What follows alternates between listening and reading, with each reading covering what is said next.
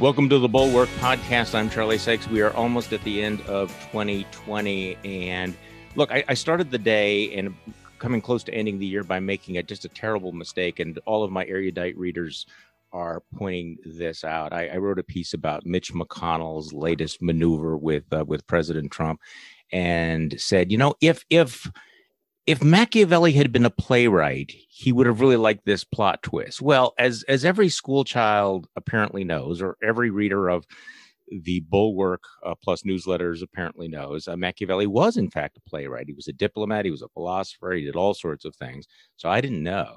So in a very stealthy way, I've kind of changed the version of my post on the site to say, look, if Machiavelli had written this play, or Machiavelli being a playwright would have appreciated the plot twist. And it's basically just a look at how Mitch McConnell is in the process of reminding Donald Trump who has the power and who's about to lose the power. And it is kind of an interesting moment without getting into the merits of the policy.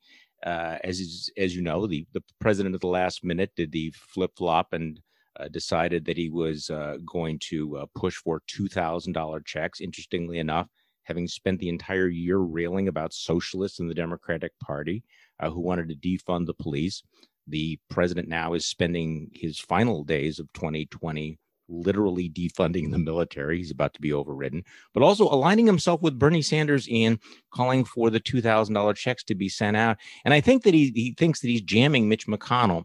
This is kind of his lashing out revenge at McConnell for acknowledging the election. So he thinks he's pushed McConnell into a corner. And so McConnell had this stark choice, right? Is he going to bow once again to the Orange God King, or is he going to defy the president and play the villain and not approve the $2,000 checks?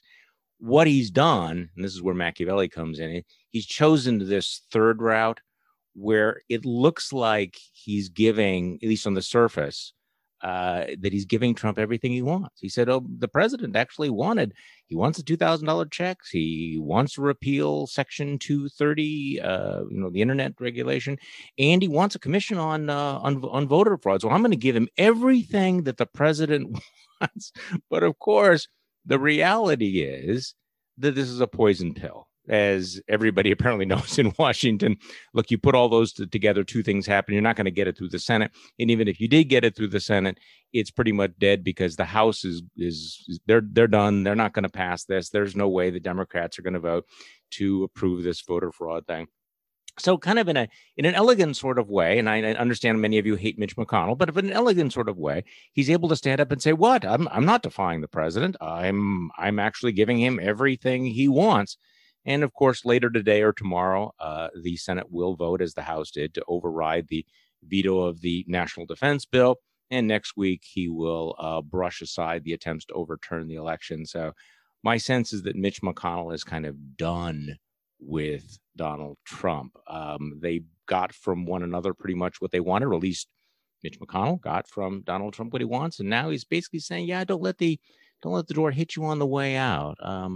I'm guessing that Mitch McConnell is not hiding in his office thinking, oh, my gosh, is the president rage tweeting about me? See, this is the thing about the rage tweets. They only work if people, let them get inside their heads. And it is interesting that most Republicans apparently are terrified of those tweets, but not everyone. And up until now, most of the members of the Senate were terrified by the tweets. I'm not sure that's the case. Our guest today is somebody who also is apparently not terrified by Donald Trump tweets. And we are joined by Illinois Republican Congressman Adam Kinzinger. Thanks for joining us, by the way. Appreciate it very much. Brother, it is good to be with you. Thanks for having me. Well, it is. I've been wanting to talk with you because you are doing something that is extremely rare these days, which is you are a Republican elected official who is willing to tangle with Donald Trump to call him out. And apparently you're not in the fetal crouch about the fact that he might tweet about you. Yeah, I mean, look, he had just had a tweet like claiming that the Georgia Secretary of State's brother is owned by China. He doesn't even have a brother. I mean, I think, you're going to have people that just, pay attention to the president's Twitter feed. Sure. And then I think some that have just tuned it out. And my view is this, I've called him out since he's been in the presidency, but you don't do it all the time for everything, right? But this once we got past the election and it turned from a tone issue or a policy issue into a complete undermining of democracy. I mean, I got to the point, and I don't want to try to sound overly virtuous, but I ran for Congress when I got back from Iraq, and I made the decision that I'm going to fight for the country on the inside. And I've always made the point that when people take political decisions and, vote against the war, if it's Obama, for instance, and for it if it's Trump or vice versa, but just based on politics is like, we're asking 18, 19-year-old young people to go fight and die for the country. We got to be willing to put our career on the line. And I'm just over the undermining of democracy and the frankly massive damage that's being done with this. Yeah, we had to mention to listeners who may not be familiar. You were elected in 2010 with a lot of Tea Party support. You're a former Air Force pilot, Iraq War veteran, and still in the Air National Guard. So thank you for your service, Congressman. I want to start with the whole grift thing because Ray, you mentioned after the election because I sense that there was a tipping point for you at some point, and we can talk about that in a moment. But, basically, you have been one of, if not the only Republican member of Congress to call out this attempt to overturn the election for what it is, a grift. And I want to play for you a soundbite. I think it's from CNN. I expect there'll be a little chaos. This is a scam, though. I mean, to explain to people that somehow Congress can overthrow the certified results of every state, that we can change an election outcome when there was not a single court case that had any legs. I mean, even if you believe that somehow the courts were, inept in this whole process, if somehow you believe that this whole election was stolen, the reality is there is no impetus to overthrow an election even if you want to, and there's no ability to overthrow an election even if you want to. And so all that's being done is certain members of Congress, the president, etc., and like quote unquote thought leaders on Twitter are getting retweets, they're getting followers, they're raising money on this scam. It is a scam. It is going to disappoint the people that believe this election was stolen, that think this is an opportunity to change it. But instead of being disappointed in the people that led them on this grifting scam, they're going to somehow, try to convince these people that it was, I don't know, what's the new word, the rhinos in Congress or something like that, and not the Constitution that prevents this from happening in the first place. We talk about the Constitution, we have to follow it, and I'm sorry if that doesn't mean that the outcome was what you wanted.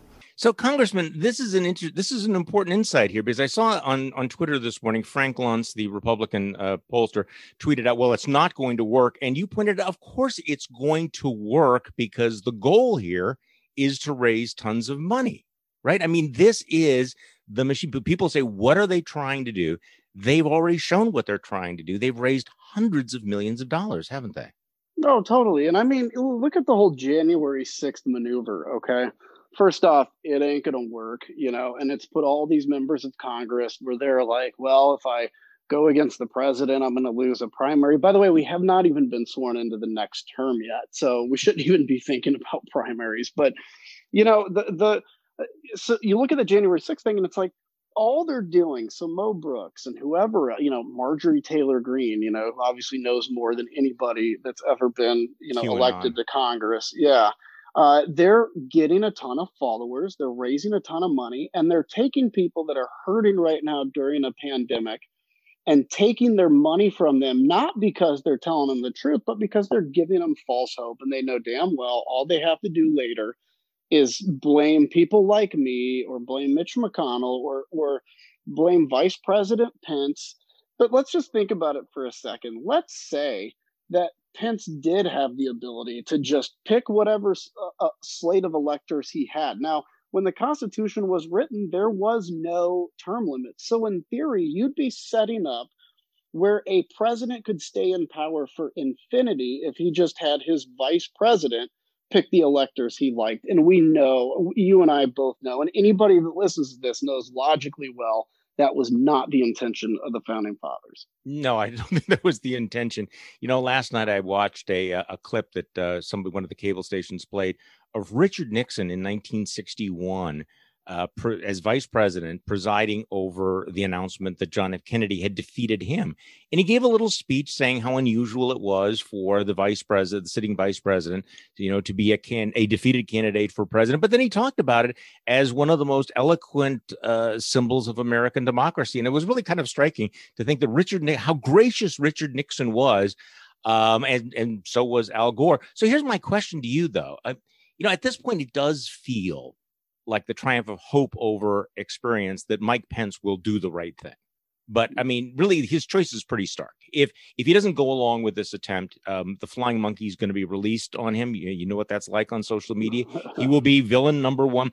If he does go along with it, his place in history will be infamous. I mean, this is the brightest red line that any vice president has ever crossed. What do you think Mike Pence is going to do?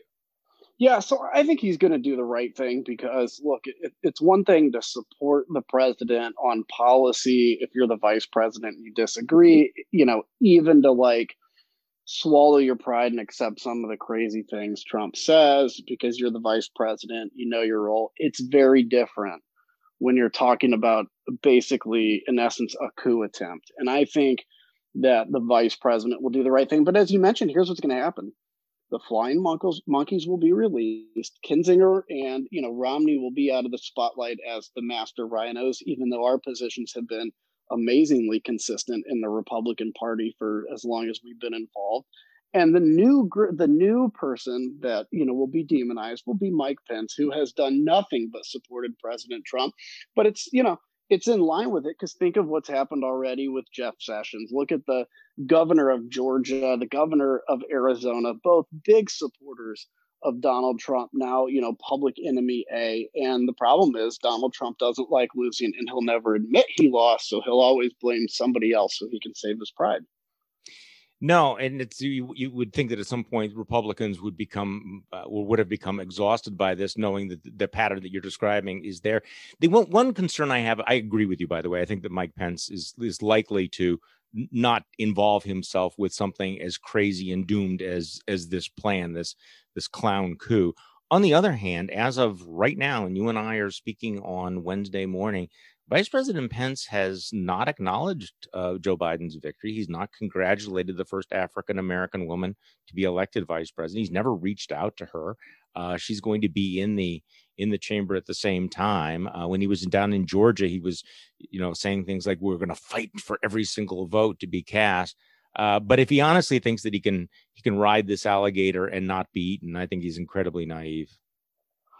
Yeah, I agree with you. And I think, this whole, I congratulated Joe Biden, a day or two after the election without even knowing that this was going to be a red line. Oh my God, you my congratulations on Twitter is somehow making Joe Biden president, and it's just I think this plays into the whole idea and my biggest fear, and I may be jumping the gun because you were asking, what was kind of the turning point. But I've been thinking about this a lot, and over these 4 years, quite honestly, but it really has hit home now, which is, I don't have kids yet. I just got married. Hopefully I'll have kids someday. And I think about, so politics has really fallen off a cliff for the last 10 or 20 years. It depends on how you look at it. Mm-hmm. So you take 15, 20-year-olds today that want to get involved in politics. They don't know anything about how politics can be professional and polite. What they know is to get elected, I have to be loud and controversial. I have to play power politics instead of influence politics. They don't know what conservatism is because really since Ronald Reagan, there hasn't been anybody that's really taken that mantle. And so that's why socialism is attractive, because promising equal outcomes in the absence of explaining what equal opportunity is attractive. And so I look at that and go, boy, I study foreign policy a lot. I travel a lot. I don't want to become like a Latin, American country where every prior administration gets arrested or, parties surround powerful personalities and don't stand for anything. And that's absolutely where we're headed. And not too far in the distant future anymore. So I'm looking at your record. You were elected in 2010 in the Tea Party wave. According to 538, you voted with President Trump about 92% of the time. So what is your breaking point? Is it policy, or is it this tone? I think the biggest thing is tone, but I do disagree with some policy. I'm an old school conservative. I'm a conservative like you are, right? I believe in smaller government. I believe in a strong national defense. I'm pretty hawkish on defense because I think America has a unique and important role to play in the world. And absent us, somebody else will, and that'll harm our economy if we're only concerned about America first. And so policy wise, I think the tax cuts were great for the economy. I think there's been some positive stuff, but it doesn't matter. Frankly, marginal tax rates mean nothing if all of a sudden the country has descended into the inability to talk to each other and chaos and civil war. And all these people, the flying monkeys on Twitter, as you call them, that sit around and make threats about civil war, and they talk about civil war. And they're probably on 8 different prescription medications that they're not going to be able to get the second the Civil War commences. I think it's important for us to take this bull and expose what a Civil War means. You love your parents, great. They're not going to survive the Civil War, trust me. And, but instead we've just let the darkness of the internet overtake us. So this leads to this question, though. And you were asked this by a reporter for the Chicago Tribune. So what does it still mean to be a Republican in the era of President Donald Trump? What does it mean to be a Republican right now? Leaving aside conservative, liberal, any of those things, what does it mean to be a Republican right now? Well, if I'm responding, honestly, I think what being a Republican right now means has nothing to do with policy. Some people will say you're a rhino if you believe in, not abandoning Afghanistan, the same people that attacked President Obama for abandoning Iraq, right? I don't think there is any definitive meaning around republicanism except you're opposed to the left. It's a cultural battle. What I want to do is, even from my little position I can, is redefine conservatism. And it's not marginal tax rates. It's not even national defense. It's that a kid born in the inner city of Chicago, 30 miles from where I live, should have the same opportunity as a kid born in, McLean, Virginia. That's conservatism. And all this other stuff around it is what builds that narrative, but that's the bottom line of it. And there is no conservative narrative in the Republican Party anymore. We are just, a power party against the Democrat power party, and you better get yours while you can. So you've added this hashtag to some of your tweets, restore our GOP. And I guess the question is, how is that on earth ever going to happen? I mean, when you're looking at, who the new rising stars are, the Marjorie Taylor Greens, the Louis Gohmerts, the Mo Brooks, the Matt Gaetz, the Jim Jordans, all of those folks, the number of QAnon folks, what will it take to restore the GOP, and how optimistic are you that this fever is going to break anytime in the near future?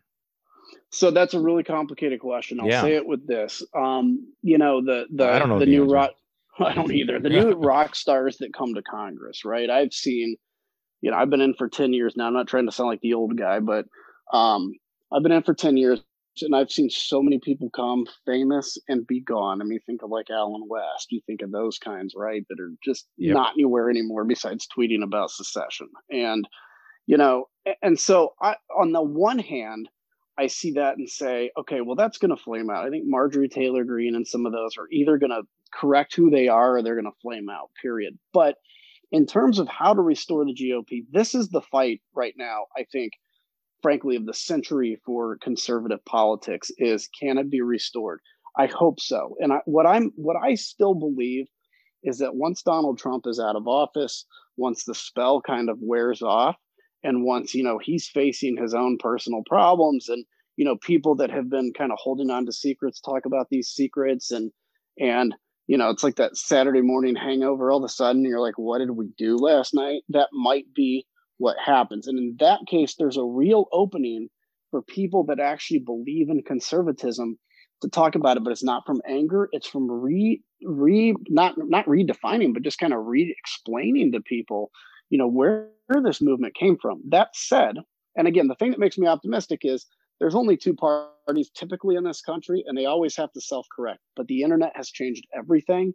And I think if the Republican Party continues down this road, I think it'll open up room or a necessity for a third party. But that third party can't be necessarily based on, things like abortion, because you're just going to split back into your old right left camps. It's got to be based on tone and a way of doing politics. And I don't know if that's possible. I don't know where it goes, but look, I'm not going to just sit here and be quiet so I can, get reelected to this job again.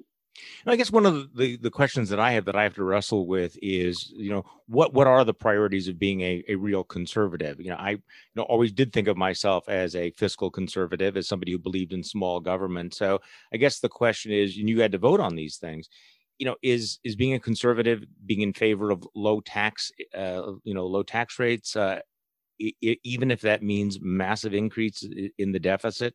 I mean, I remember I'm north of the border here in Wisconsin, and probably I estimate, maybe 100 times on my old radio show had Paul Ryan on talking about the dangers of the deficit and the national debt. And when Republicans got into power over the last 4 years, the debt exploded by, I don't know how many trillions of dollars. I've lost count about it. So, what is the relationship of being a Republican conservative who has just absolutely exploded the deficit? Are we now suddenly going to have born again folks like Lindsey Graham who said, maybe we got to be concerned about the size of the national debt? Yeah, and I think we have lost our moral authority on that, obviously. By the way, you're in Wisconsin, and I'm in the Wisconsin Air Guard, so if Minnesota ever attacks, I'll come protect you. But that's reassuring. Thank you. Good. You're welcome. You're welcome. But I'll tell you, I'm a pilot though, so I'm not going to actually shoot stuff. I'll just watch it happen, But okay. But I'll tell you, it's this has been another thing I've been thinking about even before Donald Trump is that whole idea of debt and deficit. I'm for tax cuts because I think at the time it was very important, especially on the corporate side, because a lot of corporations were leaving. We were overtaxing them. But we've gotten in the 80s, there was this idea of lowering taxes because that would force government to make, fiscal disciplined decisions. And it didn't work. It doesn't work in the US because we can just print money. We have the reserve currency and we're 30 trillion in debt now. And I think conservatism. So I've actually, since I've been in Congress, I've said we need an infrastructure bill and we have to raise gas taxes with it. And I'm sorry that, that sucks. But, the fiscally conservative thing to do is to pay for the infrastructure that you need now instead of putting it on the next generation. So I think fiscal discipline, 100%, and this has been a big disappointment with President Trump too. We have to talk about entitlement spending, right? I mean, Illinois is a prime example of what's going to happen to the United States. And we may have to talk about taxes, paired with real fiscal discipline, especially after this latest pandemic. No, I do think one of the important conservative values would be paying your debts, paying your bills, and leaving the country better off than you found it. I don't think that's a radical position, and that's where infrastructure comes in. So I want to go back to just a little bit, because I do want to talk about the state of our discourse and some of the things you said about social media, which I think are very, very interesting. Next week, look, we know that the Mo Brooks and the Louis Gohmerts are not going to overturn the election. But my fear is that it's going to set a precedent and it's going to be a massive hangover. How many Republicans in the House of Representatives do you think will vote to not accept the electoral votes from states like mine in Wisconsin? How many? Are we talking about a dozen, 2 dozen, 3 dozen? Oh, are you ready for this, my friend? And I hope I'm wrong. Oh, geez. I'm guessing it could be upwards of 100. And really? Here's the reason. I talked to someone, and obviously I won't reveal private conversations, who has thanked me for what I'm saying. And I'm like, you don't need to be as outspoken as I do, but say something. And he goes, well, my district, though, if I don't, he's talking about January 6th. Like, if I don't, it's going to cost me my election. And I talked to another member who actually is really brave that I thought was going to call and shoot me out. And he called me and said, you know what? I don't care. I'm going to do the right thing. I'm over it. And so I think you're going to have some kind of, I don't want to call them heroic stories because it's not heroic at all, but some people that come out and take a strong stand. But man, I hope I'm wrong. I would not be surprised if it approaches 3 figures, because I just think people are, it's like the Texas briefing, right? Yeah, They knew that it wasn't going anywhere, but it was just much easier to sign your name and be done with it than to actually defend it. in the end, how many Republicans signed on to that? I remember the initial number was 126. And then Kevin McCarthy, felt the need that those are my people. I need to lead them, so he jumped on. But that was probably an indication that what you're saying is at least plausible, that this many can. But it's interesting you use the word heroic, because this is really a commentary on our times, that simply to do your job, to uphold the Constitution, to acknowledge a legitimate democratic election, now requires courage from some elected officials, when in the past that's what you were just expected to do. That was the bare minimum of upholding your oath to uphold the Constitution. And yet we'll see. So you think it might be as many as 100? I got to tell you, that turns my stomach just to even think about that, to watch this, especially given, as you pointed out in that clip that we played, there is not a single court anywhere in America that has upheld these challenges to any of these electoral votes. There's not a single Republican legislature that has formally taken action to challenge the Electoral College. The Department of Justice has said that there was not enough fraud. There was not enough, problems to overturn the election. The FBI found nothing. The evidence is so overwhelming, and yet we have this alternative reality. And I could brush off the fact that Donald Trump is this con man narcissist. I could brush off the fact that you got crazy bullshit on, One America Network, whatever, and Newsmax. But if dozens of elected Republican congressmen vote to overturn the election, that's a whole different thing. Then we're in a different political world, aren't we, Congressman? Yeah, and it's frightening. Like I said, I hope I'm wrong, but I'm looking at it going, I will not be surprised, and if that's the case, and it's a totally different world. It's funny, when I got elected, some of the same folks that are now calling me the rhino, which is the irony, because the real rhino is the president. But that are calling me are the ones that, when I got elected, came over to me and said, be independent, be your own man. Don't go there and be co-opted by leadership. And I'm like, okay, cool. That's what I plan to do, because I represent 700,000 people. I just happen to be a Republican that does it. And now it's almost like we're in a parliamentary system where you're expected to have to go along with what the leader says. And it's interesting. Even when I take on President Trump, you'll see the comments about, and Twitter's not real life, but it does drive politics. So I think it's important. But the comments about, well, you vote with Trump 92 or 83% of the time. Yeah, because I'm a conservative Republican. But that doesn't mean that I'm not going to be outspoken and independent. And that's what we have to restore. And here's the problem, as you well know, the primary system. And we need people who are fed up with politics and how it is to actually vote in primaries. That's the biggest challenge right now. You mentioned that Twitter isn't real life, but as you also pointed out, it is a glimpse of people who are unmasked, and there's a frightening trend there, and you have highlighted it. There are actual calls to violence, and I'm looking at your quote from the Chicago Tribune. I wonder if we're catching on to what's happening with regards to social media and radicalization. I wonder if we're catching on too late. Is the horse out of the barn? It is not going to be something that is solved by politicians. And I agree with that. And I think all of those trends are getting worse. I think we're going to look back 2 years from now and say that, yes, we know the rise of the completely, irresponsible conspiracy mongers at OAN and Newsmax, the rise of Parler, the normalization of this extremist radicalized rhetoric, and you use the word radicalization. We talk about the radicalization of Islamic radicals. That process is happening right now in plain view in our country, isn't it? Yeah, totally. And I mean, the enemy now, if you think about the fact, we have a pandemic that China hid that is ravaging this country, and China is partisan. Democrats are hesitant to take on China.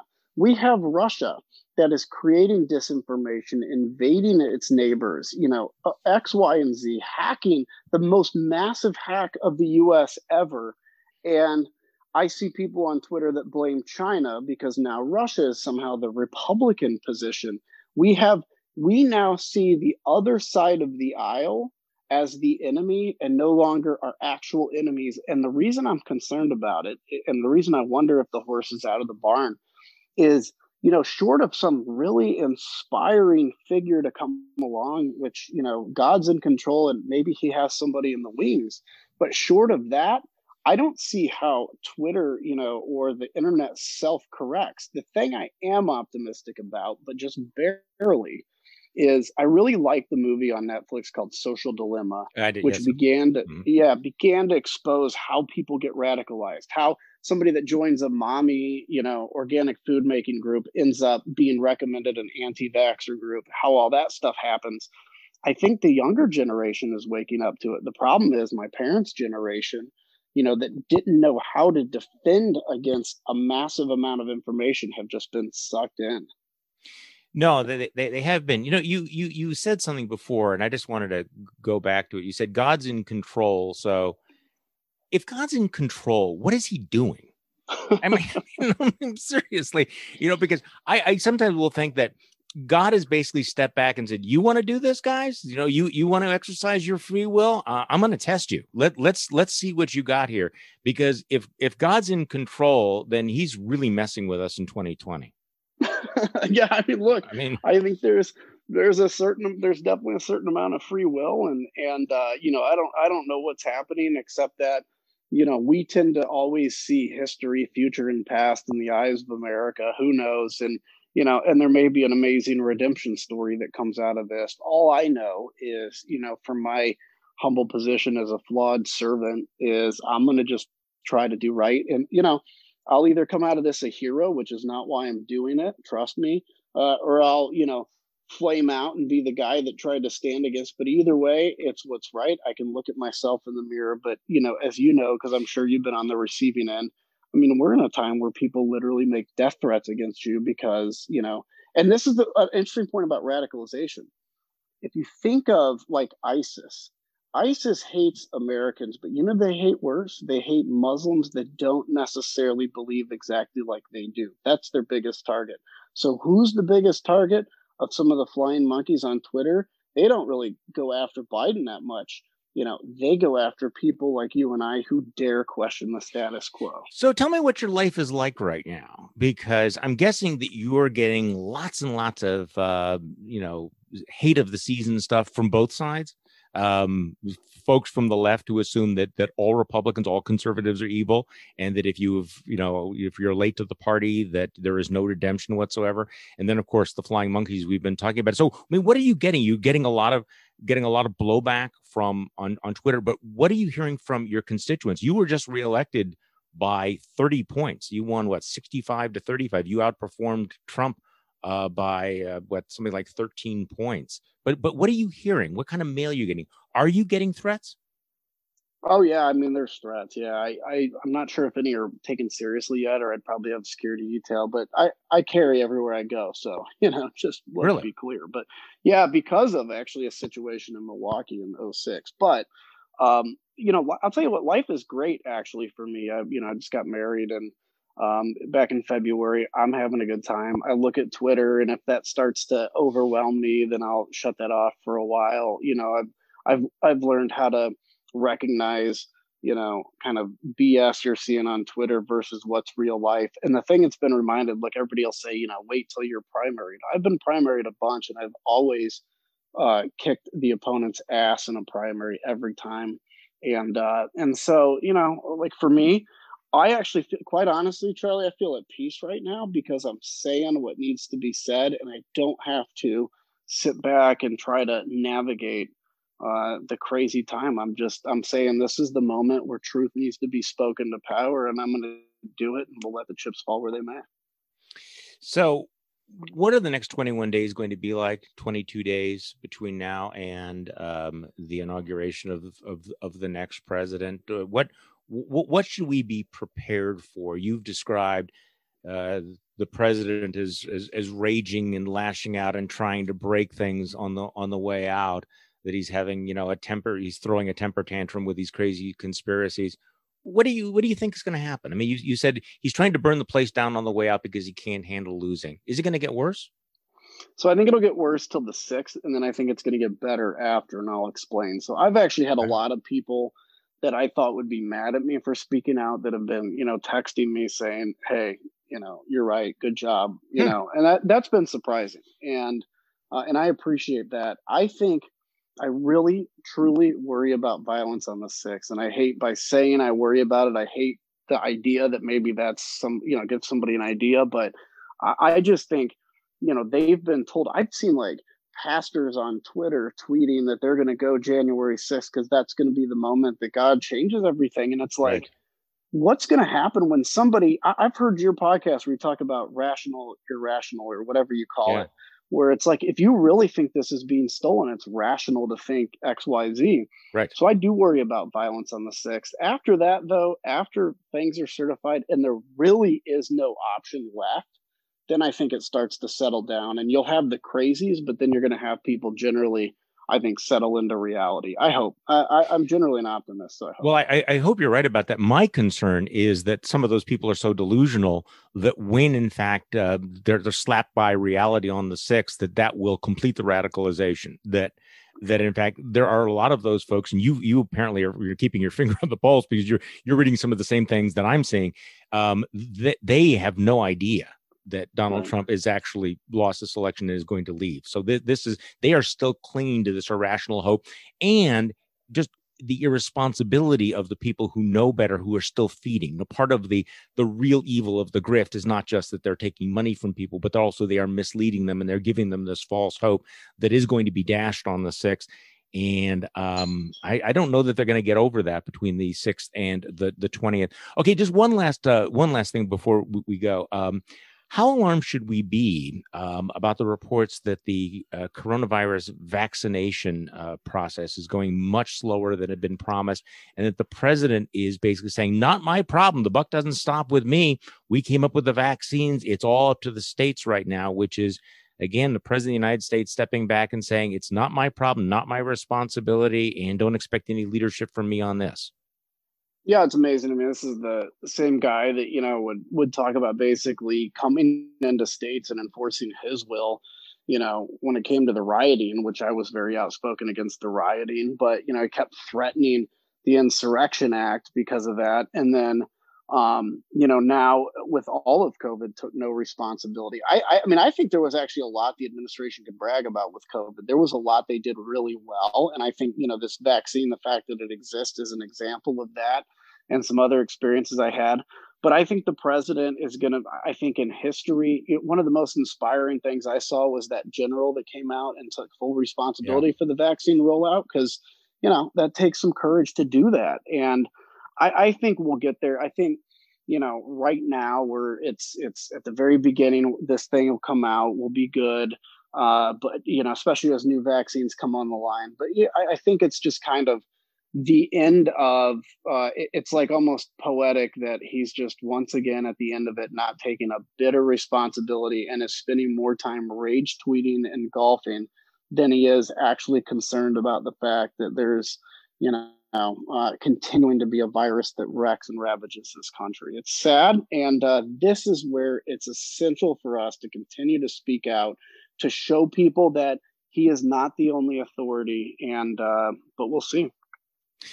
Will Joe Biden be able to get any bipartisan support to get things done? Or is it going to be just like the Obama years? Oh, man, I hope it's not like the Obama years. I'll oppose him when I need to, obviously, and work with him when I can. I think, though, it's going to be such gridlock over the next 2 years, which probably is good for the country, that we may be able to get some things like infrastructure done. But if somebody, people are going to have the courage to come off their orthodoxy and vote for a compromise, which is a dirty word now, but that's exactly what the Constitution itself was and was written to force. Congressman Adam Kinzinger, thank you so much for joining me. I appreciate it very, very much. Anytime. Thanks. And want to wish you and your family a very, very happy new year. We can only hope that 2021 will be better than 2020. Please God. And back to you. Thanks. And thank you for listening to today's Bulwark Podcast. I'm Charlie Sykes. We will be back with a year-end full staff cast. Farewell. Actually, we're going to use a stronger F word. Farewell to 2020 podcast. Keep an eye out for that.